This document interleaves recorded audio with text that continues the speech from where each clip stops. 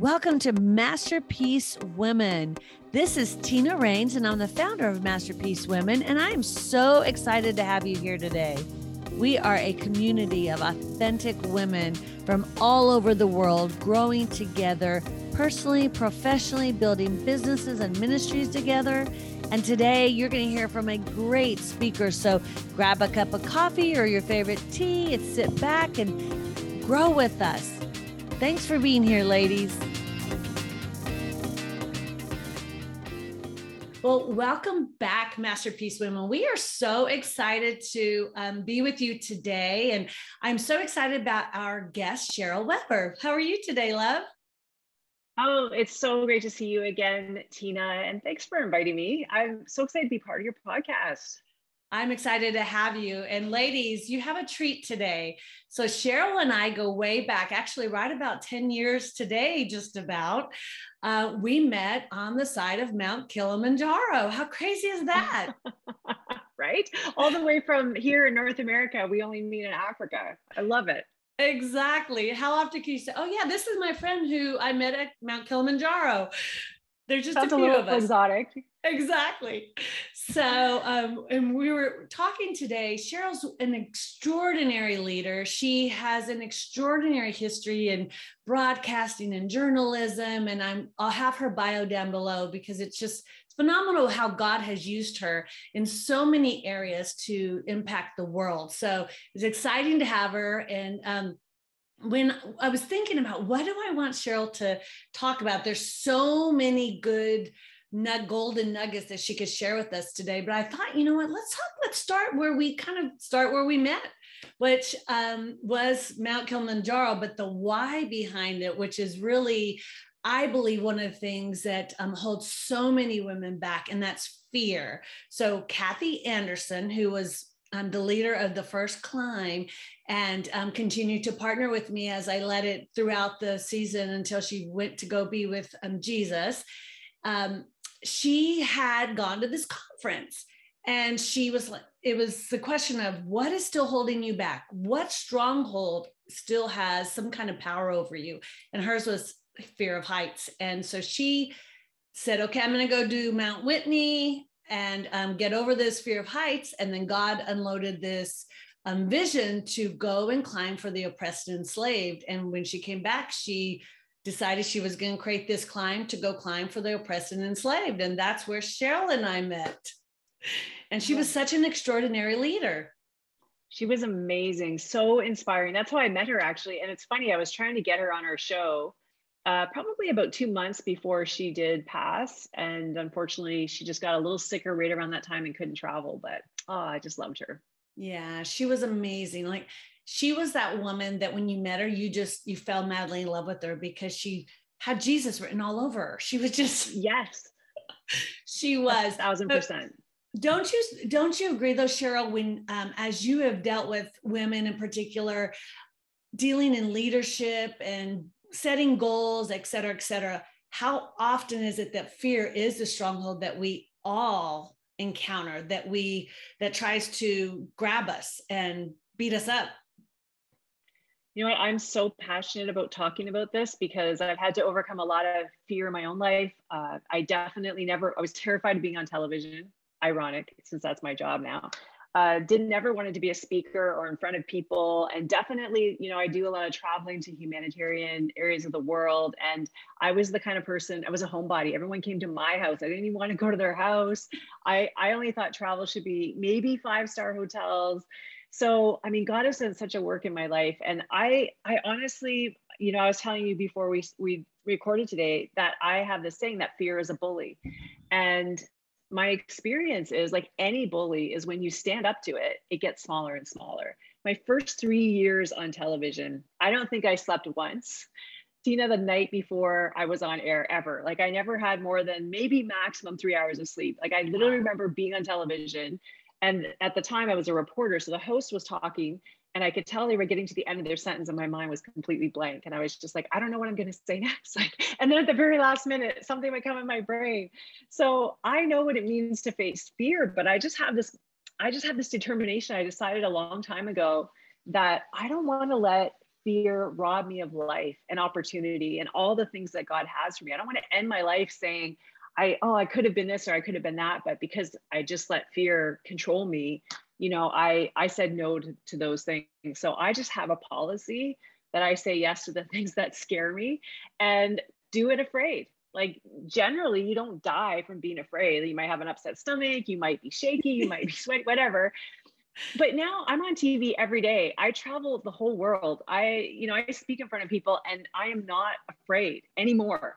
And that is, even when you go get coaching for anxiety, one of the things they do is they tell you to expose yourself in bits to the thing that scares you. For me, I just end up diving in head first. Like when we climbed Kilimanjaro, it never occurred to me. I never thought about the fact that I was afraid of heights until the day we were walking around the lip of the volcano and there's like 1,000-foot drop right next to me and my legs are all shaky and I'm just praying to God that I don't fall off the mountain. And I was like, oh yeah, maybe I should have thought about heights when I said yes to climbing a mountain. That was really scary when you look down the side and you're like, oh wow, if I'm like 1 foot over, I'm going down to no return. I'll be dead, right? Oh my gosh, I never even thought about it, but I think sometimes fear controls us when we don't realize it, but to the degree that I know that fear is standing in my way, I just say yes and do it afraid. And I just keep doing it. And it's like, you just keep overcoming it and going to that next level. And I love what you said too about, the way that we doubt ourselves. That's another kind of fear. That's not the fear maybe of, like being judged or failing, but it's really a fear about who we really are. And I think when you realize, I remember watching an interview in the Actors Studio, it used to be this interview show with a famous actor. And they talked about how they feel like a big fake, that their fear is that someday someone's going to realize that they don't have what it takes, that they aren't actually all that they say they are. And when I heard that, and I was a young television producer in those days, and that's how I felt. I felt every time I said I was a producer, I felt like a big fraud. When I realized that's how, like successful, famous people feel, then I realized that's something we all share. We all have those doubts about whether we are enough or we really are who we say we are, or people are going to discover that we're human or weak or whatever it is. And I don't know, I was just able to release it at that point and just realize it's a human experience and do it anyway. Just don't let fear rob your life. And were there any practical tools that you use, Cheryl, that you could identify that you'd say, you know what, when I was struggling with fear in my life, I did this specific thing? Cool. Yeah. Okay. Well, I mean, obviously there are some great scriptures that you can meditate on. Like, God has not given me a spirit of fear, but a power. Okay. What is power? Power is not of me. It comes from God in me. Love is an incredible force. I tell people all the time when I interview them for television, because if some people are experienced, no problem, but other people, it's their first time, they're terrified. I always tell them, focus on mission. So when you're thinking about you, which is kind of the common thing that we all do, like, am I having a great hair day? Did I just gain 5 pounds? What if I forget what I'm going to say? It's a me. So yeah. I say, focus on mission. What do you want to accomplish through this interview? What are you passionate about? Oh, you're speaking up for these people, or you want to see God bring healing to people in grief. I'm working on an interview for that for tomorrow. Whatever it is, as soon as you get on mission, as you're focusing on love and passion, all that fear goes away, because that's how you're purposed and motivated. So God's giving you a spirit of love and then a sound mind. So even asking God for that, God, give me a sound mind. I think that faith is not the absence of fear. So sometimes people think if I really had faith, I wouldn't be afraid. And I think that's a lie. I think faith is choosing to trust God despite your fear. It's just knowing that he's going to carry you even when you're terrified. And we're capable of more than we realize. Every woman listening to this has something in her that she has yet to realize or walk out. And God speaks to our potential, not our reality. So I remember when I was first going on television, I could hear myself talking in my head in a way that I never could seem to get out because of fear, just the nervousness and all of that. But now I do what was in me back then. I'm able to do it because that fear has gotten smaller and smaller and smaller as I've done the work. And so God, I think one of the things I love about him is that he's in the future already and he sees what you're becoming. And I could never have imagined my life today 20 years ago. but he knew, and he was already speaking those things to me. So I think sometimes it's just faith. It's just taking the step. It's just saying the yes, even when you feel like you're not enough, even when you're afraid of failing, even when you don't think you can do it, and even when you don't sleep the night before. just say yes. You know, it's so crazy because right now we're doing the study of Exodus actually in Masterpiece Women. And when I took that position, when we climbed Mount Kilimanjaro, that was the book he took me to then. And then here we are again, 10 years later in the same book. And I think about Moses, and he was so insecure. I can't speak. I can't this, I can't that. And I remember when God called me to do this position, I was waiting on him to tell me what I was supposed to do. Well, the position I had for Freedom Climb. And I was scared out of my mind to take this position because it was so out of my comfort zone. And there was something about speaking about human trafficking that was so dark. And it just, every time I would just start shaking, and I would feel like, you know, my heart was just pounding. I was so insecure, and the enemy was just constantly. And when I finally learned to control those thoughts and go, no, you know what? God called me here. He will equip me. He's called me to do this. This is him working through me. I don't have to be perfect. I just have to show up. And it was so freeing. Then it's okay, I can do this. But, you know, how often do we get, just like you said, stuck in the me? What if I mess up? What if I look like a fool? It's okay. Right. And here's the thing, like, God is never going to ask you to do something you can already do. Like, he really loves it when we're in that place of like, I don't know how to do this. I'm totally terrified. I need you. Help me. Oh my gosh. You know, when you're like totally relying on God, we hate it. Like, and I learned that on Kili, actually. It's a great point. I got sick pretty early in the climb, like on day 3 with altitude sickness, and I'm taping the climb. So I actually have to, no matter what happens, like I have to summit because I have to get footage of it. And I just remember, you know, like I had to literally rely on God for every step, the whole way up that mountain for 2 days, just sick as a dog, like just can't breathe and wanting to throw up and headaches and shaking. And oh, it's just awful. And I hated it. And I realized, like, in ourselves, we don't like depending on God. We like to feel like we know what we're doing. We're in control. You know, we got this covered. But usually when God asks you to do something, it's so far beyond you. Yeah. So that you do depend on him, so that you are saying, God, help me. I need your help this moment. And he just loves that. That's exactly how he wants us to be. It's how we should be.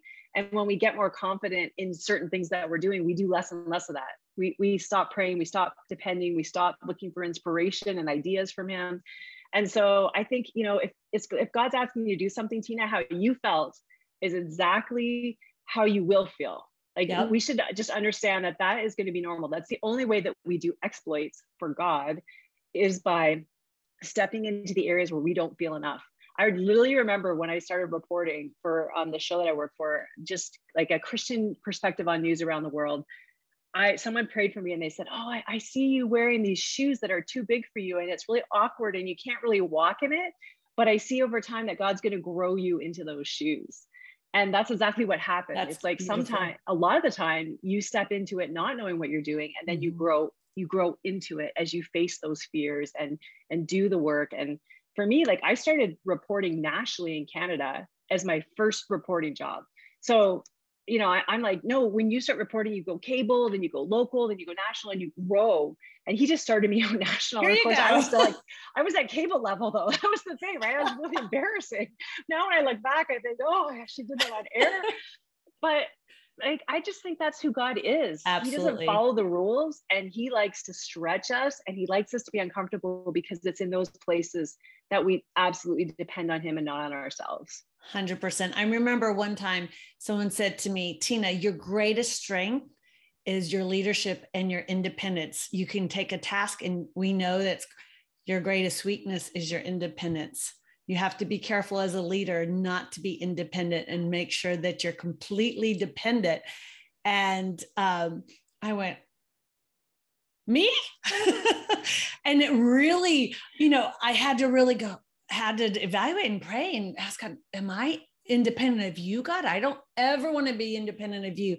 But I realized that that's why I was so uncomfortable, was because a lot of what I did previous to that had been in my flesh. And I was a great business builder. He gave me lots of, great tools and capabilities to build business and do all of that. But when it came to being in full-time ministry and representing him and not representing just me, and I was like, oh God, help me. And I was completely dependent on him, which is what he wants, right? And that's really where I grew the greatest, was in those moments of weakness, of not knowing how on earth to do what he's called me to do, and going, okay, it's on you, because I have no idea right now. And I'd never faced that. And it was such a stretching place, but such a great place of growth. And so I challenge every woman out there, if you're hearing this today, if you feel uncomfortable heading towards the goal or vision that God's given you, do it scared, stretch yourself till it starts feeling a little more comfortable, and then stretch yourself some more, because that's when you're going to grow and how God's going to use you incredibly. And you know that in fitness, right? Like, it's only when you push yourself past that area where your muscles are hurting and you're breathing hard that you actually get stronger. And it's no difference. It's no different in life. You have to step into uncomfortable places and grow. And that's the only way you do grow. Yeah, absolutely. So tell me a little bit about what you're doing now, Cheryl, because I didn't really go in, and I know we have your bio down below, but I love what you just shared of where you came from and where are you now and what are you doing? He's put you into a lot of new spaces. What did that look like for you? Yeah, well, these days I host a national daily Christian television show in Canada. It's I think the only national daily Christian television, or one of the only. We don't have the same amount of Christian TV that you guys have. So, and on top of that, I'm a storyteller and a communicator of our humanitarian and aid work around the world. It's been a little slower, obviously, during COVID. We've had to do it from a distance, hoping very, very soon to get back on the road because I miss it so much. All the things that I would have hated if you talked to me 20 years ago and said, no, I don't want to do that, I absolutely love. I actually have this great story even of being in church about 20 years ago, and they talked about going to the nations, like going to the world and making a difference. And I they said, if that's you, come up to the front. And I was like, oh, I hate going up to the front. I don't like, my business with God is personal. I don't want to know, but I just knew I was supposed to go. So I went up to the front. They said, take off your shoes and commit your feet to God. See, there's right back to the same theme, right? Of stretching and doing the things that scare you. But it wasn't just scary. Like, I actually just didn't want to do it. It just didn't sound fun to me. Like, when I thought of traveling the world, it was a little different. And I heard God saying to me, like, dusty corners of the world, places nobody goes. And I was like, what? Like, don't send me. So I remember like just crying, like from my gut crying, just saying, and finally just saying, okay, fine. If this is what you want for me, I want to live a life that is fulfilling my purpose and destiny to the max. I don't want to miss out on anything you have for me. So if this is what you really have for me, then I'm taking off my shoes, I'm kicking my feet, I'm going to do it. But I just ask you for one thing. Please give me a love and a passion for it. If I don't want to be one of those miserable Christians who's kind of like, well, I'm doing it for the Lord, sacrifice, but I really hate it. Like, forget it. I'm like, give me a passion for it. And a few years later, maybe 4 years later, I lived in Germany for the summer, working at a World Expo there as a producer, and backpacked across Europe and totally fell in love with travel, to the point when I got back, I was like, where are we going? When are we going? Why am I stuck here in Canada? Like, he literally changed my heart. So I think that's another great tip for women out there. When you feel called to do something that maybe isn't your natural born passion, God knows you better than you know you. And literally for me, when I remember actually walking between two villages in northern Uganda, like dusty. I had the worst food poisoning of my life. I was in so much physical pain because of it, but there was nowhere to actually go. We'll just leave it at that. And we're doing a story there, and I'm just thinking, literally, I'm in so much pain, and I'm thinking, there's nowhere else in the world I'd rather be right now than right here. Like, that doesn't even make logical sense. I love it. And so I think sometimes we have to trust that where God's leading us, even though we're kind of like, I'm not a public speaker, I'm not an author, or whatever it is, I don't know if I could advocate that well for people. I think it's like, trust that, because I'm thrilled at the life that I have. I love everything I'm doing. Where did that come from? I would never have chosen this. So I think God knows you better than you know yourself. And it hasn't been easy. You read a little bit of my story, Tina. There's lots of hard stuff when you're trying to really just follow God with your whole heart, but man, it's worth it. It is. I agree. I remember standing in a place in Haiti. I was doing some consulting for Mission of Hope Haiti. Love that organization. And I remember looking at one of the pictures of the children there and just thinking to myself, thank you, God. And I remember saying it to my husband, this is why God created me. And I just knew in that moment, and I feel that way with Masterpiece Women, like I know that this is where God has called me to be. Now, I can't say I felt that way about Freedom Climb. I was kicking and screaming when he called me, let me tell you, because I'd already been offered a really great position with another organization. I love that organization. And I gave all my, I don't know if you knew this at that end, I gave all my equipment away, all of it. I was like, I'm never climbing another day. This is not for me. And I was that girl that you described. My first mission trip to India, I was such a snot. It's embarrassing to say it, but I said to my pastor, what do you mean we have to go regular class? Like I have miles, I can just upgrade. I did. He looked at me like I had two heads. He goes, Tina, you're going on a mission trip. I'm like, I've never flown into, and I've done a lot of travel, but it had all been 5-star. And it's like, God, this is not what you're calling me to do, right? Oh no, but it is, honey. And I'm preparing you for this dirty climb. And I had dated someone, like just gone on one date literally with him. And he said, do you like camping? I'm like, yeah, at the Ritz-Carlton. He goes, oh, we love camping. I'm like, yeah, we're probably not a good fit.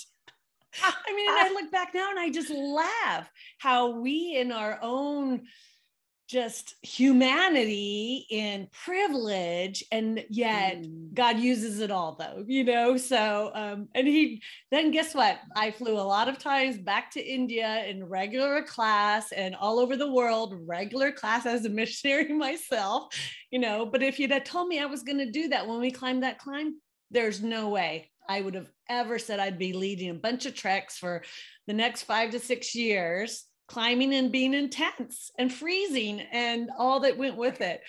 And I loved it. It's rough. I don't know if people understand quite how rough it actually is. Oh my goodness. Yeah. The worst ever was our Everest trip though, but that's another story for another time. But we got the stomach bug, 42 out of 45 of us on the way up. So we had to determine we're going to do it sick. Talk about doing it afraid. Yeah, and there's so many technical aspects of actually being sick on a mountain without restrooms that we can't really go into. Yeah, we won't go into them. Imagine. Exactly. You know. So anyway, yeah. So when God calls you, he definitely equips you. But oftentimes at first you're like, what? Really? Do it anyway. If he calls you, because it's so rewarding. It really is. And some of my favorite memories have been in that season.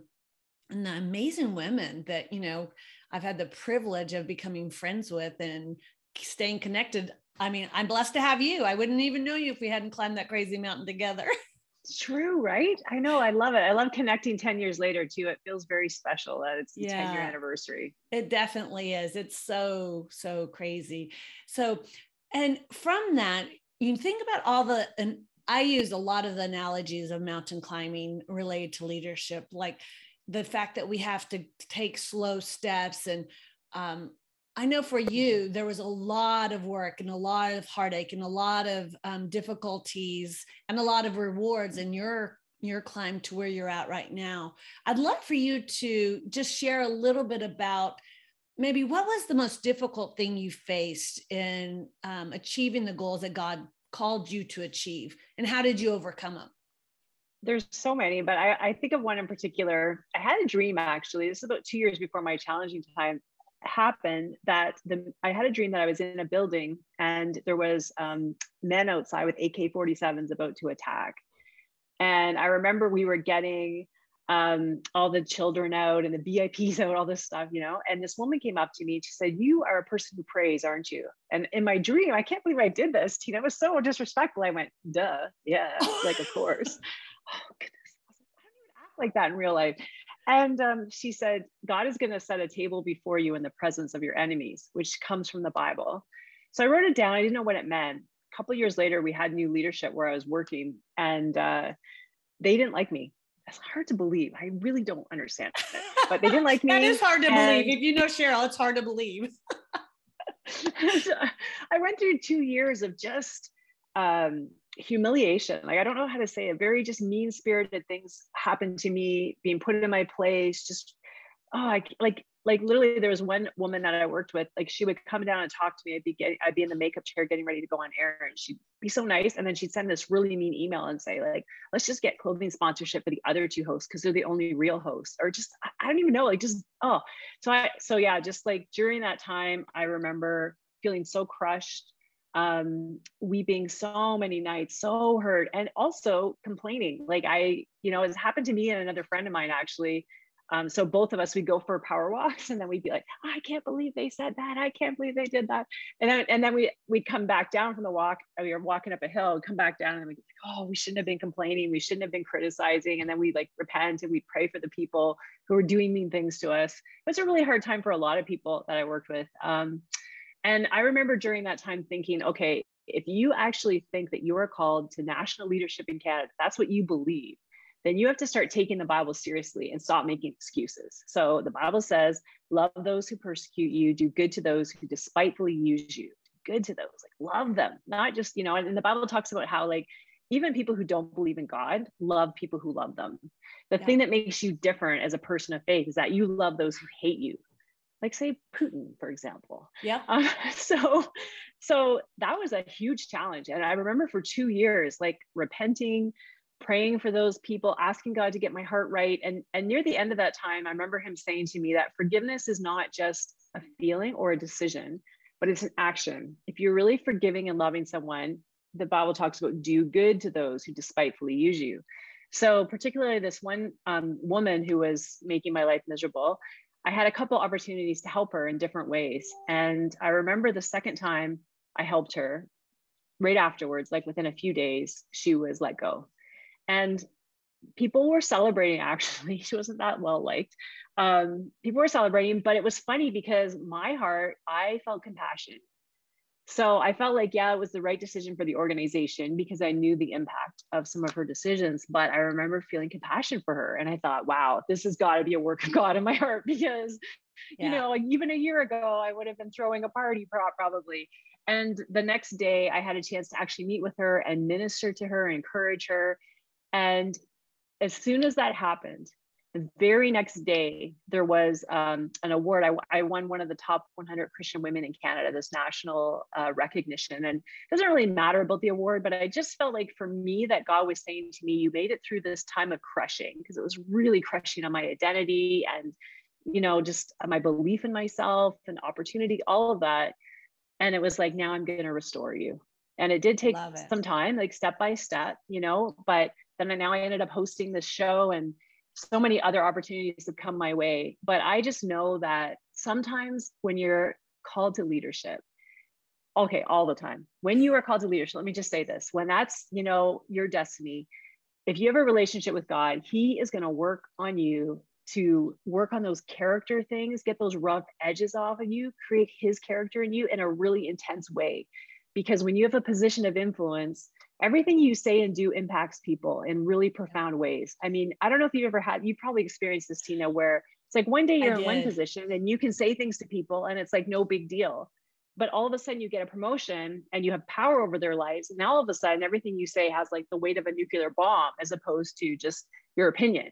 Yeah. So it's like God is so committed to creating the character of God in you that actually, everybody wants to be in leadership. This is what I find nowadays, particularly everybody wants their 15 minutes of fame. Everybody wants to have like the platform and to be known and all of that. But honestly, it's so hard.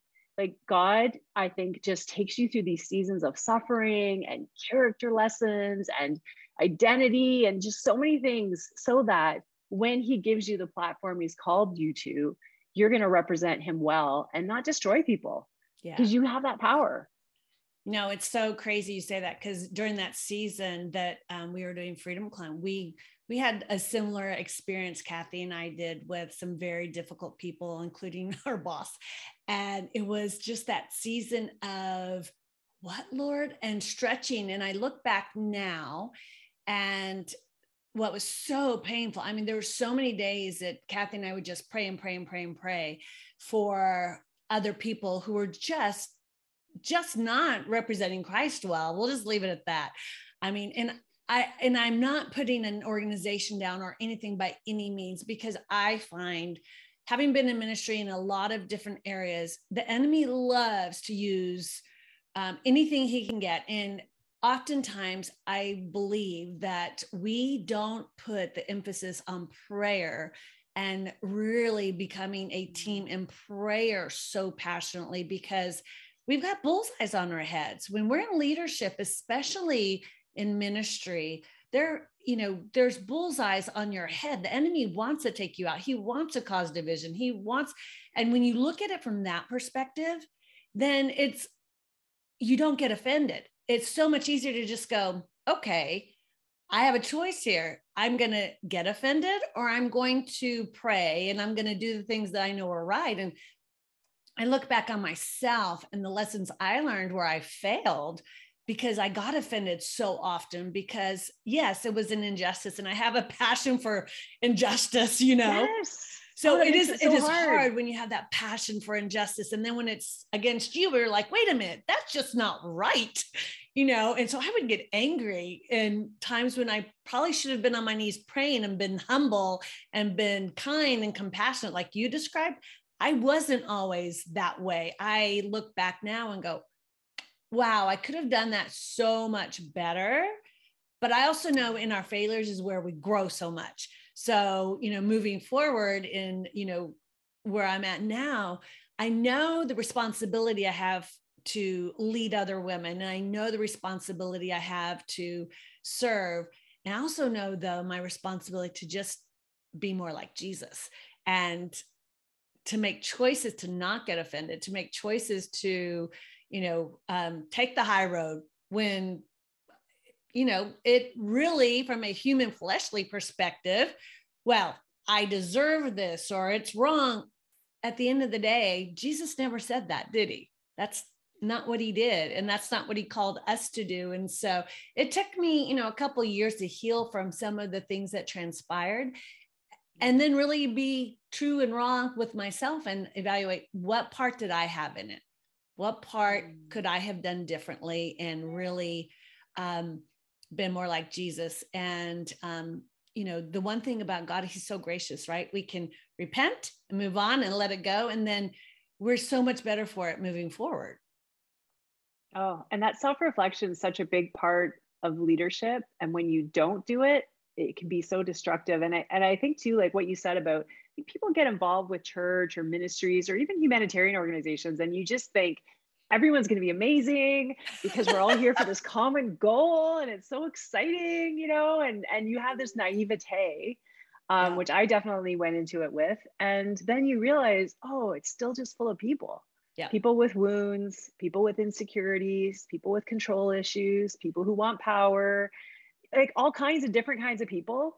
And you're still going to get hurt, and you take it harder because you had higher expectations, right? Absolutely. You always hear about how expectations in relationship can be so crushing if you have, like if your expectations are out of bounds. Oh, and it's just so much worse in a Christian environment, I think, because you think, come on, like you're a Christian, you shouldn't be acting like that. Of course, they're just human. And if you're not taking that time, I talked about this in my chapter, my book that I contributed to. If as a leader, you don't take time to go on those journeys of healing, to get counseling, to have self-reflection, to have spiritual mentorship, if you're not continually growing and healing and learning and figuring out, then people will suffer. And that's even just in your marriage or as a parent, because that's leadership, right? Just in your home, but then multiply that to all the other people that you're interacting with on a daily basis. And, Tina, I'm a huge believer that leadership is influence. It's not a title. So influence over your children, influence in your spouse's life, your friends. You can lead right where you are. You do lead right where you are, whether you realize it or not. And what you do, every time you invest in your healing, every time you invest in your spiritual, emotional, mental health, you are giving a gift to the people you say you love. And in my experience, the people who need it the most are the ones who have the biggest denial about it. And say, like, I don't believe in counseling, or I don't think we should do it, or I don't have time for that, or whatever. It's like, yeah, no, you need it most.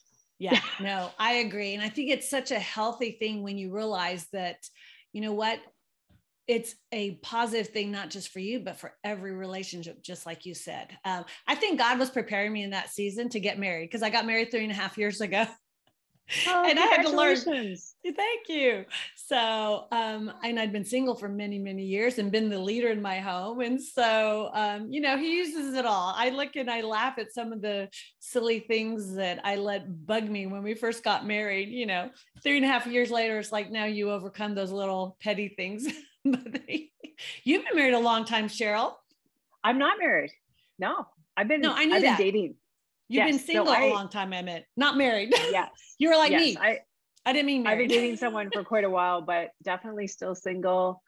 Didn't really see that coming, but you know, God just writes stories for you. And I think this is true about life. And I think anybody who's lived more than, say, like 30 years could just go, there's a lot of things in my life that didn't happen the way that I wrote my story. And then there's a lot of, especially if you're following God, there's a lot of amazing things that happen that I never could have imagined. And it's this mishmash of like awesome and disappointing and unexpected and amazing and happy and sad and life, right? Yeah. It's life. Well, you know, I really didn't anticipate God sending me somebody. It was interest because I had no interest. I was full, you know, just so busy with ministry and kids. And I'd been single for so long. I was in a place actually that I was really content and liked it. And I see how God used even marriage to stretch us. And as good as it was, as wonderful a godly man as he is, every relationship has, you know, those stretching moments and reveals things in us where we need a little more assistance, a little more humility, a little more compassion, a little more generosity, a little more kindness. So, you know, so many of my girlfriends are single and they're, you know, still looking for the men or what have you. And I always tell them, I said, you know, whatever season we're in, I find that God uses it all.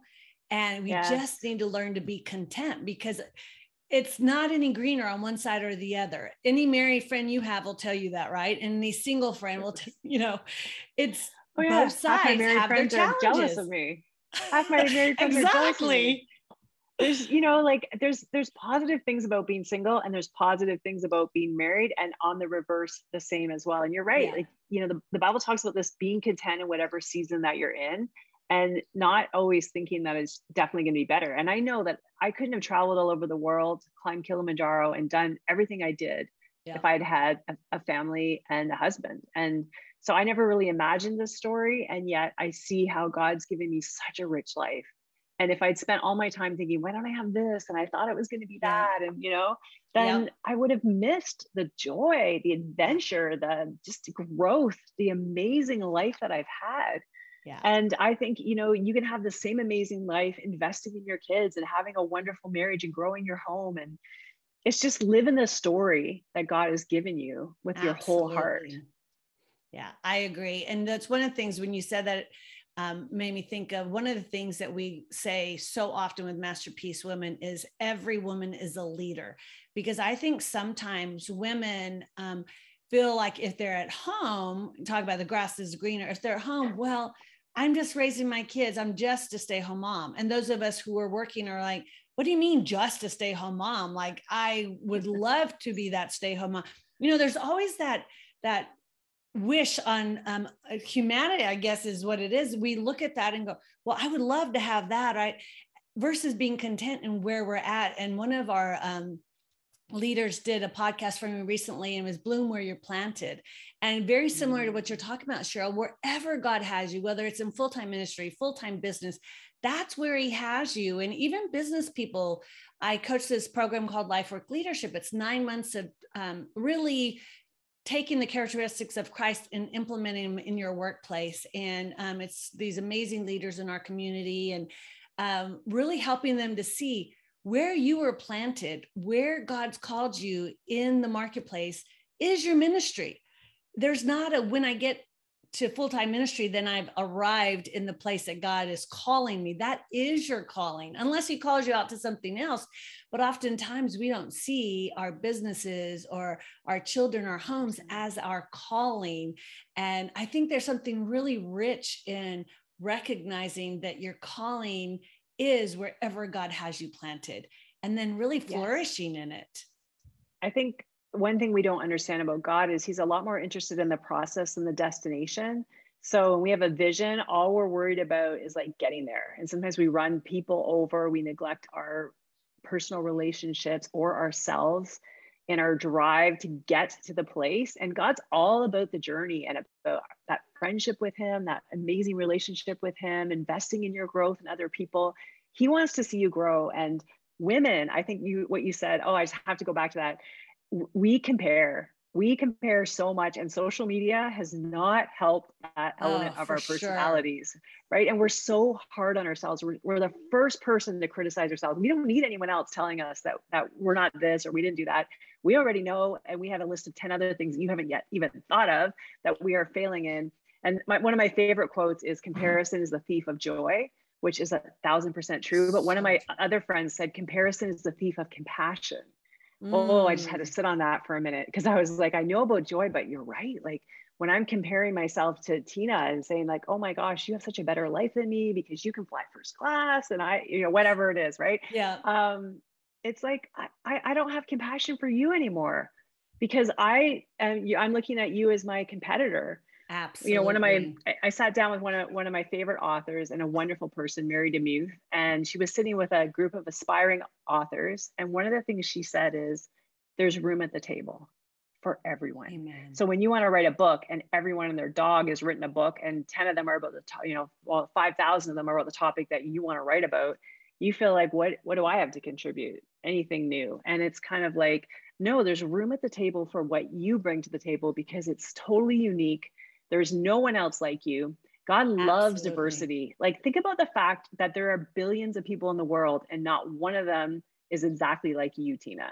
Exactly. Doesn't even look like you, doesn't act like you. Like, how did he do that? How did he make so many different adjustments that none of us are the same? So God loves diversity. He put things in each one of us that are like a fingerprint, totally unique. Nobody else has it. And there is room at the table for what you bring. Oh, that just every time I feel, I love that, like I'm not enough or that there's not room for me somewhere, I remember that saying and I tell myself, no, there's room at the table for what I bring. At the table. I love that.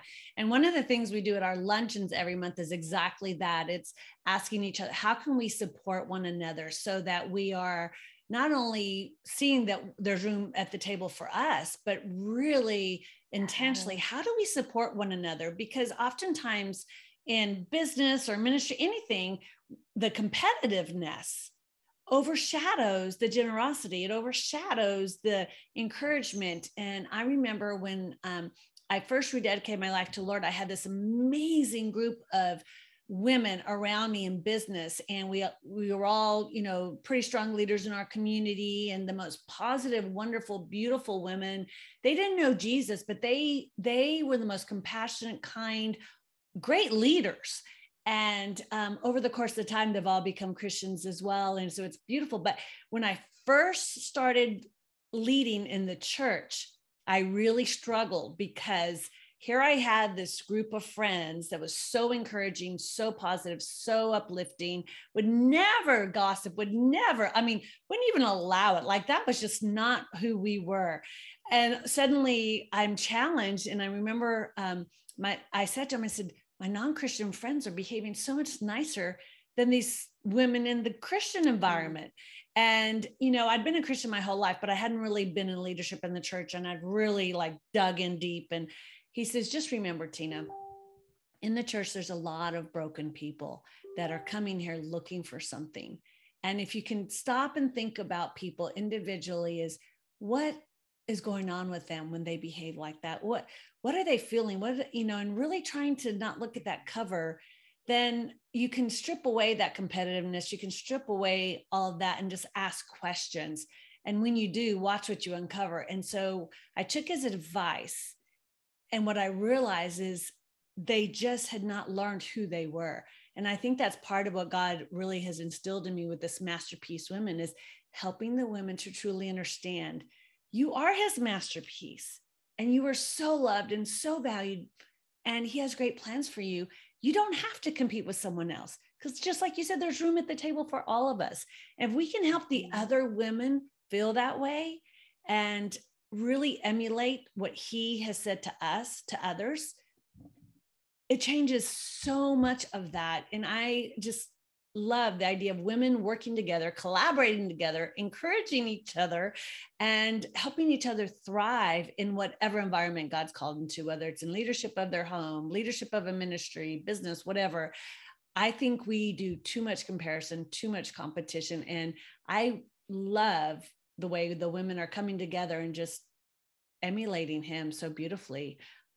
We had a lady walk in just recently to one of our luncheons accidentally, because she was supposed to speak in the luncheon, the place next door in this facility. And she met a bunch of the women and she goes, "What is this?" And come to find out, she was supposed to be next door. She came back the next month. She goes, "I've never felt so loved. I've never felt so valued. Like, I want to be a part of this." And I'm like, yes, that's what we're supposed to be like. And it wasn't me. I just barely met her for 2 seconds. It was the women in the room that made her feel that way. And so I just love the movement that God's creating in all of this. And so I'm so thankful that you came to share with the women and be a part of it today. Thanks so much for having me. How fun to reconnect 10 years later. What are we I know, right? Next? Yeah, we need to not let it be 10 years. I have to do it more often. I have to get into some trouble together. What can we do? Let's see. What mountain can we climb? Where can we go? And yeah, we'll have to have a reunion. All right. Well, Cheryl, I'm going to say farewell for now to you. And thank you for joining Masterpiece Women on this podcast. And ladies, definitely connect with Cheryl. You're going to have her bio down below. If you're in Canada, you definitely want to tune into her, and have a blessed, blessed day, ladies.